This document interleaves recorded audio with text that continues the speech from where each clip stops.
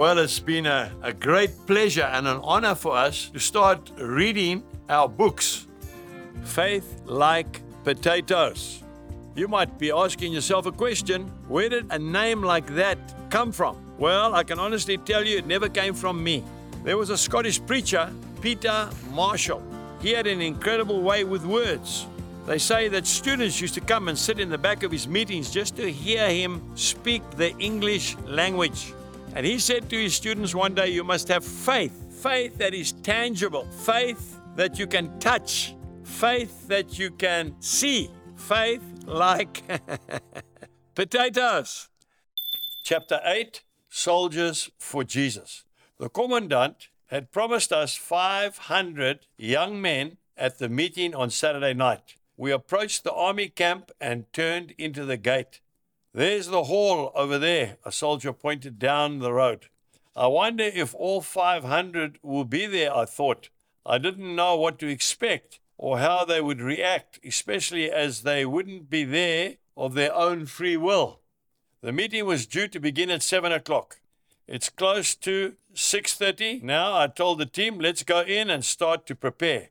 We walked to the door and stopped short. 500 soldiers, as promised, were already seated.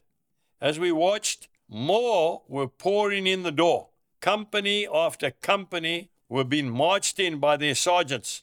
I couldn't believe my eyes. I went backstage and peeped through the curtains. Move the chairs and sit on the floor, an officer commanded the soldiers. Hundreds of young men were already sitting cross-legged on the floor, and more were being marched in as I watched. Eventually, about 1,300 soldiers sat squashed in that hall, from the base of the platform right to the back of the hall. I rubbed my eyes in disbelief. God, you're so good. With you, truly nothing is impossible. I realized afresh how important it is to obey the Lord without question. When we do the possible, He always does the impossible. Andrew, my eldest son, had hitchhiked especially to be with us for this last night of the campaign. He was stationed at a different military base. This was the largest crowd I had ever spoken to in my entire life. Andrew sensed my nervousness and began to pray for me. Andrew, I said, I think I'll preach a very encouraging message for these young men. Most of them are not even 19 years old, and they've been away from home for such a long time already, doing their basic training. I felt such compassion for them. What? He exclaimed. Dad, give it to them. Don't hold back. They need Jesus. The Holy Spirit began to impress on me that there were all kinds of youngsters sitting there, some from wealthy homes, others from poor homes. Some were Christians, but most were unbelievers. And the peer pressure at this age is tremendous. Out there sat sadists, homosexuals, Satanists. Jesus Christ was their only answer. I determined to preach the gospel with all my might. Those 1,300 soldiers sat there silently, watching me as I strode onto the platform. As I looked across the sea of faces, I knew that they were there because they had been commanded to attend. Many of them were wishing that they were 1,000 miles away. Some of them were counting how many beers they could have consumed by now on this Saturday evening. It was written all over their faces.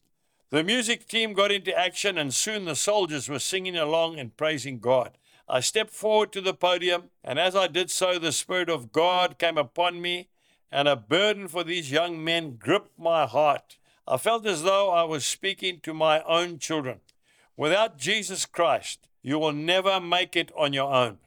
There are so many mountains out there. Without Him, you will end up on the side of the road, washed up.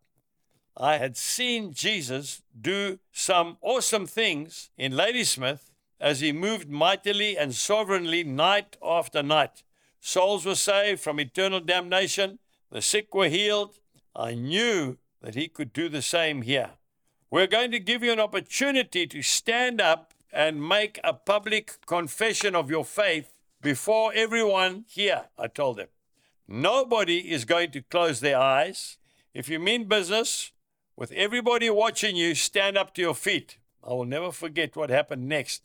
A big, strong soldier right at the back of the hall got up. He stood at ease, pushing back his young shoulders, head raised high, as if to say, well, chaps, I don't know about you, but as for me, I'm standing for my Lord. Silence filled the hall.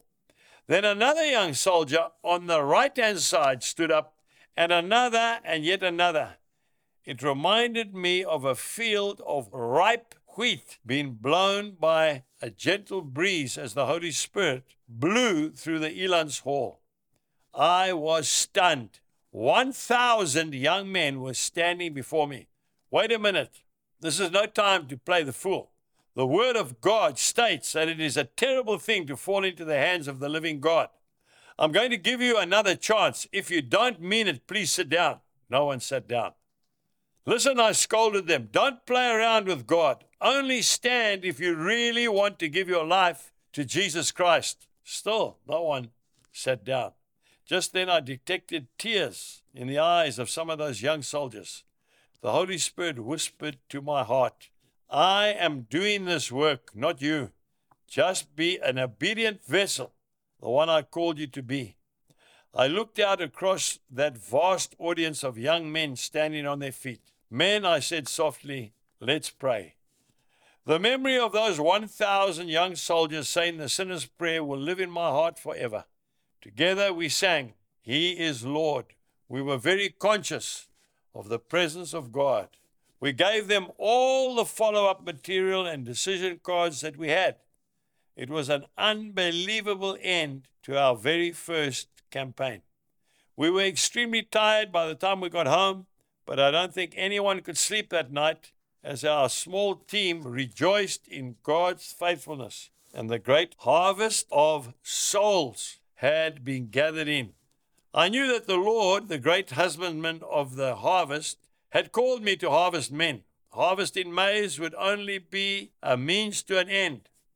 From now on, I determined I will preach the gospel at every opportunity I get and pray for the sick, heal the brokenhearted, and set the captives free in the name of Jesus.